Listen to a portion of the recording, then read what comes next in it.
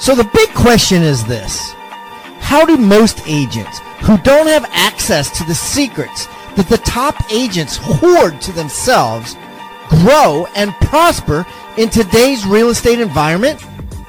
That is the question, and this podcast will give you the answers. I'm Pat Hiban, and welcome to Real Estate Rockstars.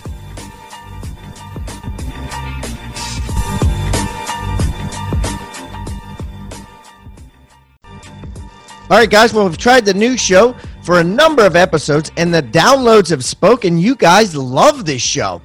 Wow, I am so honored that we can do an engaging and fun and current show that agents from all over the world are listening to and learning from about what's happening in our beloved real estate industry. So we're going to keep it up.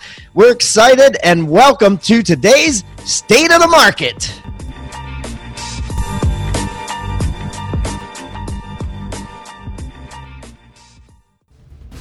Welcome, Rockstar Nation. Thanks for tuning into the State of the Market podcast with your host, Pat Hiban and Kevin Kaufman.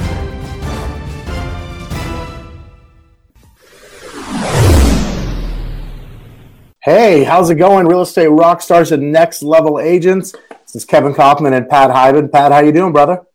Good, buddy. I think I'm going to last. I'm having some internet issues here, so I'm on my phone and on the old-fashioned headset that you get with the iPhone. So I'm wondering if this will come through clearer than my professional microphone does. Nice. We'll soon find out. Awesome. Well, I'm doing the same too. I bought a microphone and decided I didn't like it, and that I like these Apple earpods, if you will, whatever they're called, a lot better. So, well, hey, buddy. So, State of the Market. You and I just get done talking about quite a few different things, and we're kind of going through what we're going to discuss on today's show. A lot going on in the world of real estate. But I think the one thing that jumped out at you and I both the most that I think would be remiss if we didn't lead off with was Oregon enacting the nation's first statewide rent control law. And what do you think about that, Pat? Obviously, you know, I know you've got some experience with rent control.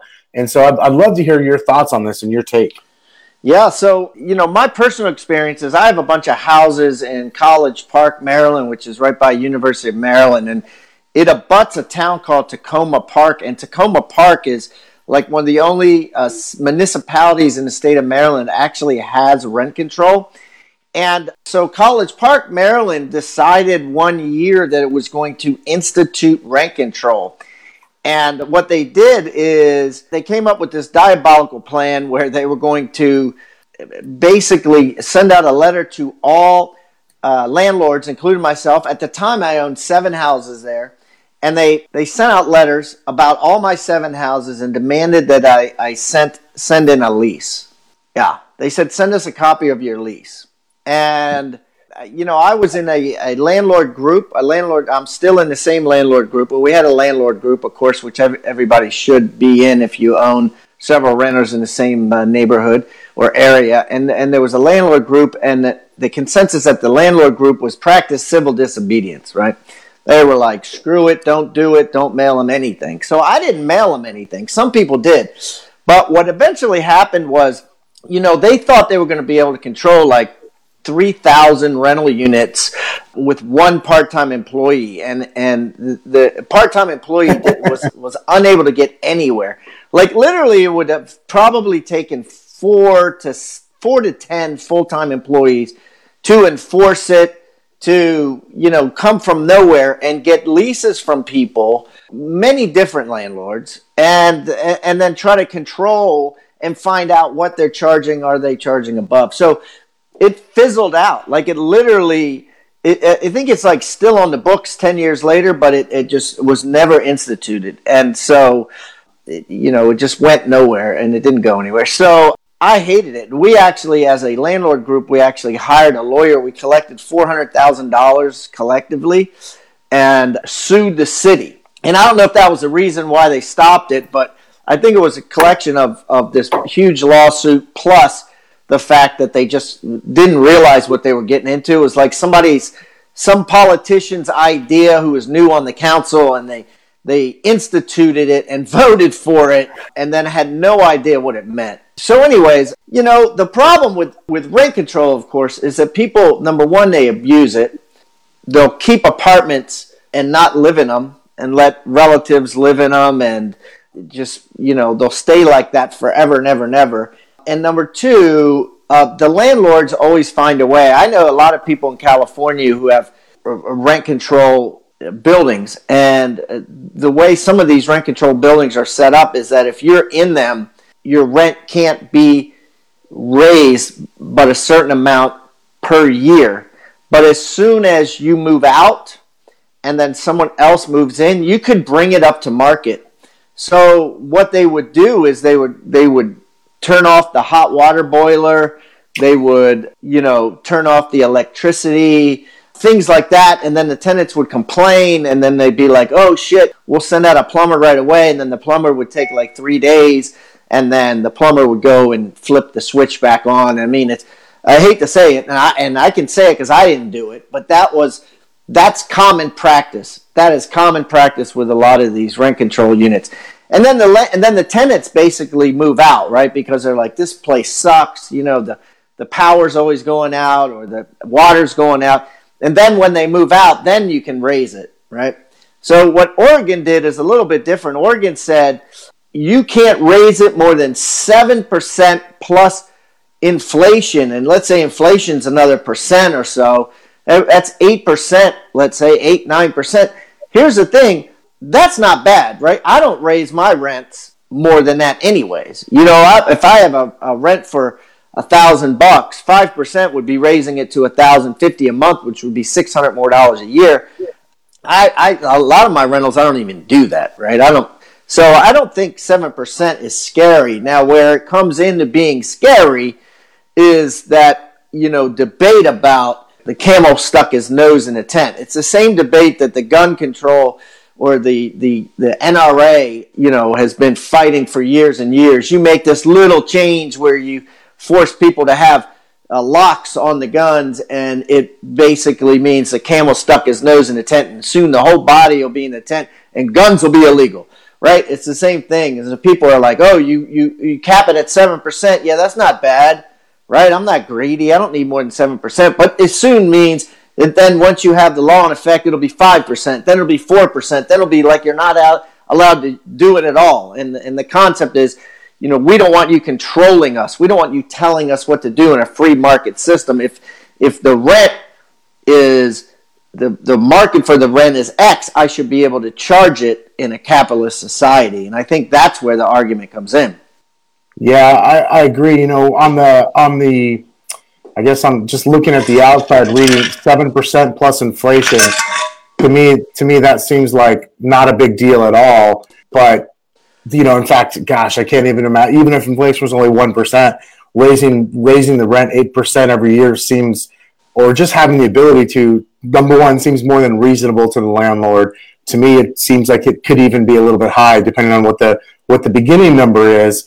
But yeah, my number one concern would be, okay, on the surface, that's okay. What does that lead to next? Does that lead to bigger problems down the road? Who knows? The one thing I do know is, you look at the state of Oregon, particularly I know in the Portland area, like prices have just been on the move, right? They've been rising for a number of years. I don't know what it's like, obviously, to own rentals in that state, but I'm really curious. I know we've got quite a few Oregon agents here inside the Next Level Agents Facebook group, and I'm sure who listen as well to Real Estate Rockstars regularly. I'm curious what some of those folks who have either rentals themselves or have investors as clients, what their kind of thought process is, if they're getting any sort of feedback so far. Again, on the surface, I think this looks like it's probably pretty good for everybody. My bigger concern here is, what does this lead to down the road? As you said, you let the camel's nose in the tent. What happens next? Yeah, and it's always a huge problem regulating it, right? Because the records get scratched when the tenant moves out. So if you get a new tenant, you can pretty much pick your rent. They're not telling you what you can and can't rent for yet. What they tried to do in College Park, Maryland, is they tried to say that your monthly rent, and I'm trying to get this by memory, can't be more than 1.1% of your property tax assessment. So if your tax assessment was $150,000, your monthly rent couldn't be more than, say, $1,650 a month. The problem that the landlords had with that is that we rent out these houses in a competitive market to dormitories, and a dorm room by the university is like $1,000 a month for a dorm room. And so it enables landlords to use a bedroom in competition with a dorm room and maybe rent a bedroom for, half or 70% of a dorm room price. And then the rent is a lot higher than 1.1% of the tax assessment. And yeah, I wouldn't like that at all. Yeah, it was terrible. Especially too, with the assessment now someone else is telling you what the market is. I mean, and then how do you track it too? How do you enforce that? How do you, other than sending letters that say mail in the lease, I don't know. And I think it ultimately comes down to, if somebody complains against you, but then they'll investigate you, right? And I guess they would have to subpoena you to court or whatever the word is. They'd have to, it would have to be a court thing where we'd have to, I don't know. Anyways, it's interesting. It's a scary slope for Oregon as a government to try to regulate all this. It's going to be an absolute nightmare. I think I did read that they hired a ton of employees. I forget the exact number. So they are prepared at least with an entire team, so to speak. But it's going to be, I don't like it. As a landlord myself and a capitalist myself, I just think it's the wrong message,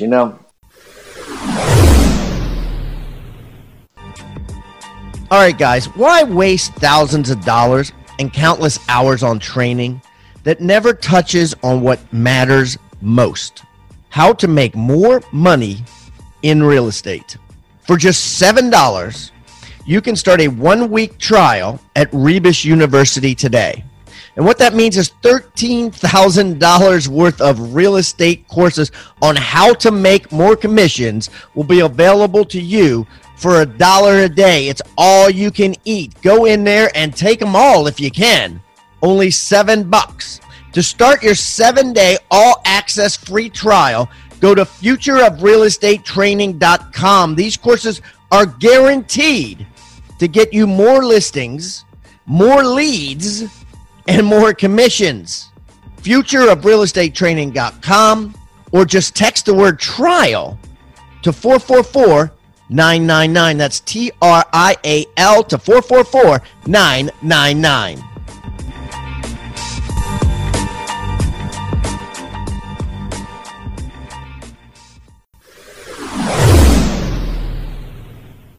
Yeah, I'm with you, man. I'm glad they're starting in Oregon and not Arizona. I don't own any rental properties in Oregon, but in Arizona, I know I wouldn't want them coming in here telling me what to do. Well, let's talk about something else that you've got some personal experience with, Pat, because I know you know this gentleman. Meet Kevin, if you will, was charged recently with trespassing after storming the offices of Grant Cardone. So kind of lighthearted, except for the fact that there was, the police were involved. But this guy, Kevin, has got this ongoing feud with Grant Cardone for whatever reason. And maybe you know more about that. I believe you had Kevin on your show before here on Real Estate Rockstars. But, I mean, this guy shows up dressed as an elf and pulling a wagon around Grant Cardone's office, handing out poinsettia plants to the workers. Who knows, what the hell was going on there? Could you even imagine that scene? You're just at work and you're working, and then some dude or dudes roll into your office dressed as elves, and they start handing out plants. Yeah, I mean, I think I was tripping on acid. He flew. He flew 5 people to Miami for this shit, right? Like he's in California, right? So he's on a whole nother coast. By the way, if you want to meet him, he's at episode 685 685 not too long ago. And so basically, you know, Kevin's a great guy. He's a funny guy. He's animated. He's an entertainer. Okay, he's an entertainer, and he's how do I say it? A workaholic. Works like a ton, right? Doing all the videos, he edits them himself, and he sells real estate, and he gets a lot of business because he's got, I think, almost 1 million. I think if I remember, like he's got a ton of YouTube subscribers, a ton. He's probably, and the way that he got it was controversial. Like he uses Dave Ramsey and he uses Grant Cardone, so that they show up in search engine optimization because YouTube's owned by Google. You know, when people are Googling them, and he basically says why Dave Ramsey is wrong and why Grant Cardone is wrong. And the main themes of these, because I've watched several of these videos, are Dave Ramsey says pay off your house, right? And, you know, for an investor or someone who's trying to sell the benefits of a tax break, of interest and real estate taxes, and for someone who's trying to leverage, you know, here you could buy 5 rental properties, or you could pay off your house, which is smarter to buy, you know, as a landlord. I have mortgages on my properties, on most of them, because I think it's intelligent, right? Because the rates are so low. So he's fighting that with Ramsey, and it shows up of why I hate Dave Ramsey. You know what I mean? And then he goes head to head with Dave Ramsey. And then Dave Ramsey sends him letters and cease and desist to stop talking about him. And then what he does is he creates a video that says, "Hey, look at this letter I got from Dave Ramsey." And then it perpetuates. And he did the same thing with Cardone, because Cardone flies around in a private jet, yet he rents a penthouse in some, you know, place, some high rise. He won't buy, and he says buy for investment, don't buy for an owner occupant. And it's interesting because part of what Grant says, in my mind, could be correct economically, in that, like, if his penthouse is worth, say, $2.5 million, and he's only paying $10,000 a month, that is a lot less than what he would be paying a mortgage. Like, his mortgage, if you put 20% down, would be, you know, probably $17,000 a month or something, right? With condo fees and all that other BS. So he's saving money that way. So there are some areas, Miami probably being one, where he lives, some areas like LA, New York City, wherever, where it may pay a lot to rent versus buy. But the problem is the landlord's in control. Then the landlord could raise the rent. They can kick you out. You have to move. Things like that. You don't get the tax benefit.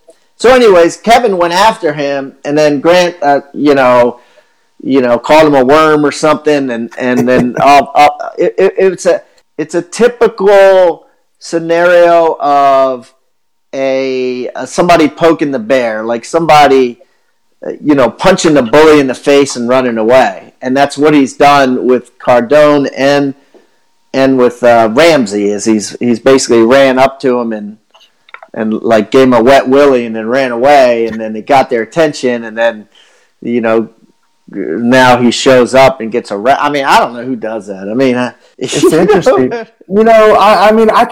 see where he's coming from.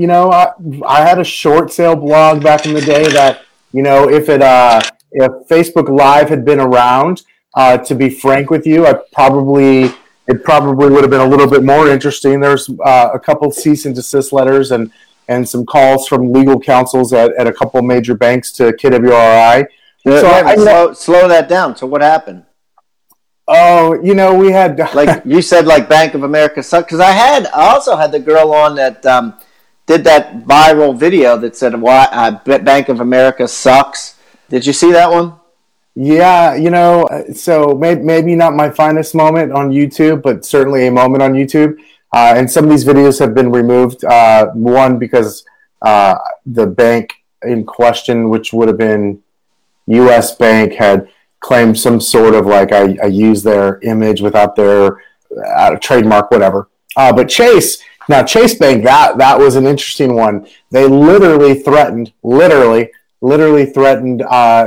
general counsel at KWRI years ago to remove all REO listings from all KW agents nationwide if a certain video that Fred and I had posted on our blog, Short Sale Power Hour, didn't come down.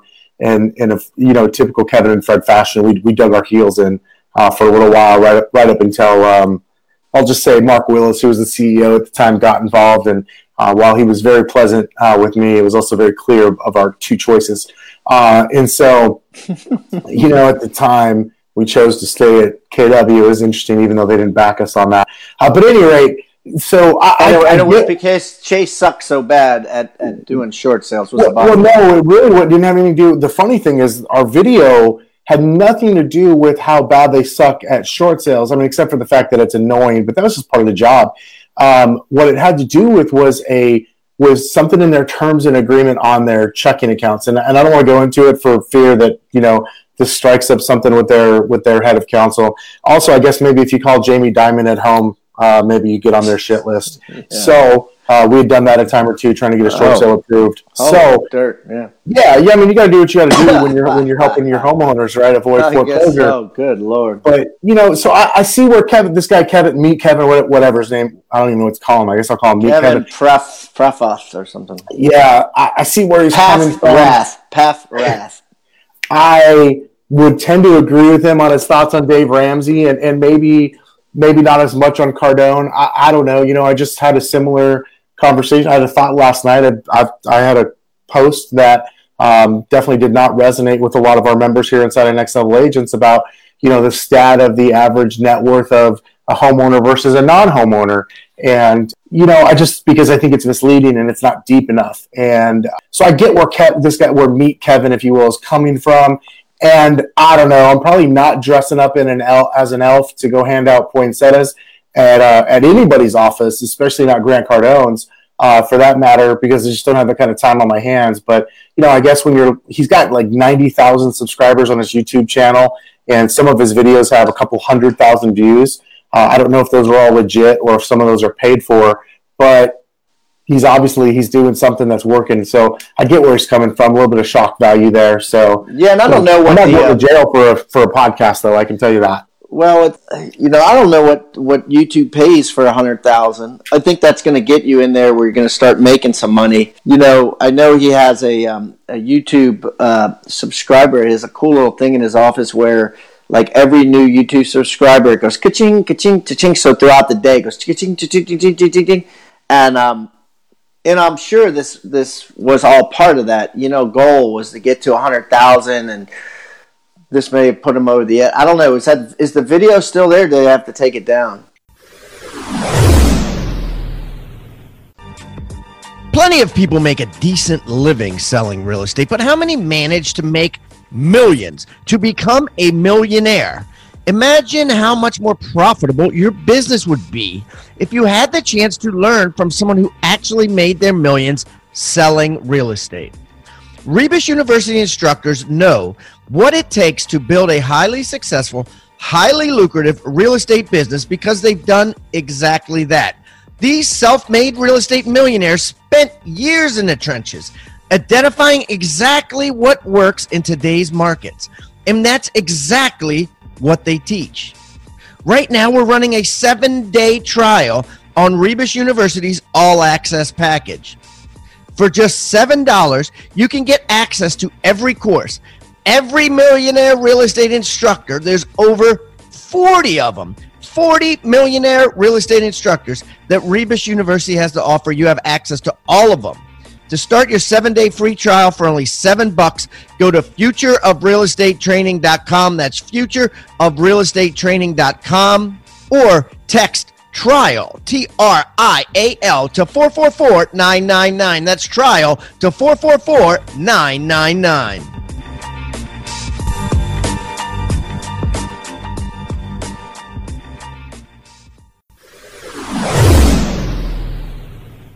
I'm on his page right now. He's posted something as recently as a day ago Yeah, there's the Grant Cardone versus Meet Kevin lawsuit apparently the lawsuit's over. I don't know. But again, there you go. Gary Vee is wrong on real estate. Basically every couple of videos is he's attacking the bully, if you will. Like you said, he's going to give a wet willy to somebody bigger than he is, and I'm assuming it's obviously helping on some level. So he can do, these guys that he's attacking can really take the hate, because they get hate. Like Gary Vee gets hate all the time. Cardone gets hate all the time. I don't know if Ramsey gets a lot of hate, but he probably gets some, but not like, Gary Vee and Cardone are very opinionated and controversial. But the interesting thing is, it's working for him, and I guess it's. Oh, what I was going to say is, he did one on Brian Casella, who's an agent. He's got a bunch of YouTube videos and things like that, and it was really, really mean-spirited. Like it was, he pointed out that Brian was doing real estate, and then he was renting his house. He dug into his tax records and dug into his lease and found his, all this information. Said how is an agent who's promoting all this, leasing a house and doesn't own a house, and I really felt bad for Brian. I even told Meet Kevin that. I said, Kevin, I was like, a lot of these are funny, and some of these guys are funny that you can punch in the face. But when you go after some of these little guys that, that's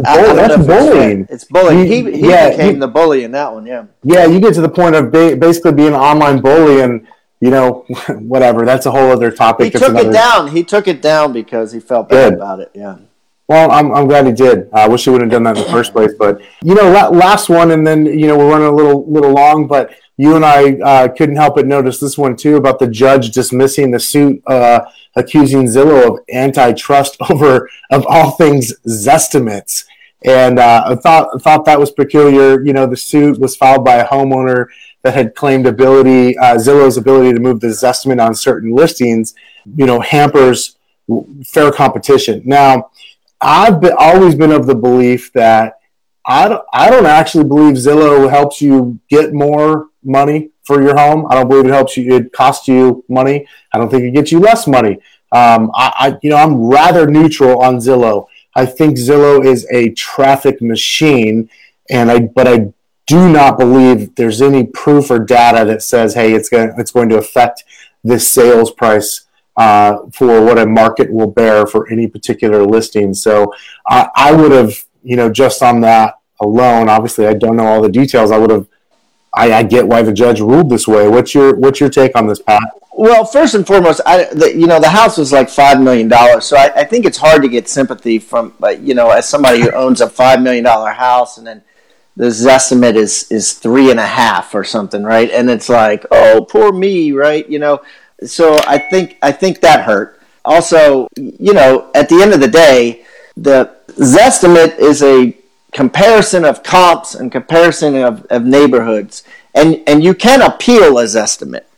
But I think what this guy's problem was, he listed with, let's just say, Joe Smo Real Estate, and if you're with Coldwell Banker, Century 21, or Sotheby's, they got a deal with Zillow that they actually pay them money, so that if Coldwell Banker has the listing, the Zestimate then goes far away so you can't see it. It doesn't appear under the price. So like his price said $5 million, but then it said Zestimate $3 million, right?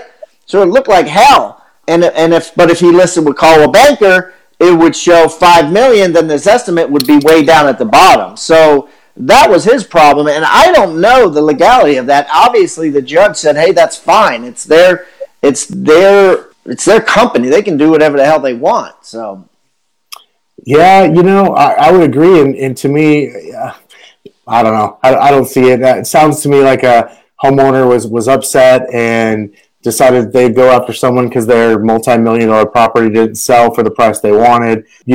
I think that most courtrooms have seen more important cases in their time, and I'm glad they threw it out. I actually hate to even think about how much government money and time was wasted on this, man. Yeah, and bottom line is that luxury homes are a volatile business, and it's certainly hard to look at a luxury home from an average of comps, right? And anybody showing a luxury home should be able to say that to their buyer, you know. So you would think if it happened to him, it would happen to the other luxury homes that the people were looking at as well. And if it did it, then maybe that was stupid of him to build a luxury home surrounded by $150,000 ranchers. Maybe that was his problem, you know? Yeah. Well, it's always nice to be able to blame someone else for your mistakes. So right, yeah. That makes life easier. So, hey, Pat, man, it was really good catching up on all right, Kevin. Couple topics. Anything else you got parting shots you want to share with us today before we get running? No parting shots, bro. I appreciate it, and I look forward to talking to you next week. All right, y'all. We'll see you next week. Real Estate Rockstars, Next Level Agents. Have an amazing rest of your week, and we'll talk to you soon. Thanks for tuning into the State of the Market podcast with your host, Pat Hiban and Kevin Kaufman. Thank you so much for listening to the State of the Market.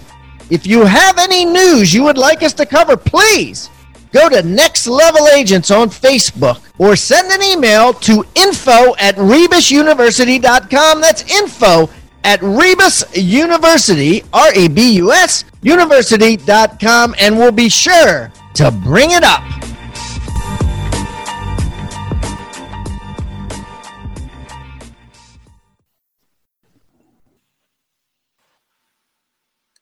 This podcast is a part of the C-Suite Radio Network. For more top business podcasts, visit c-suiteradio.com.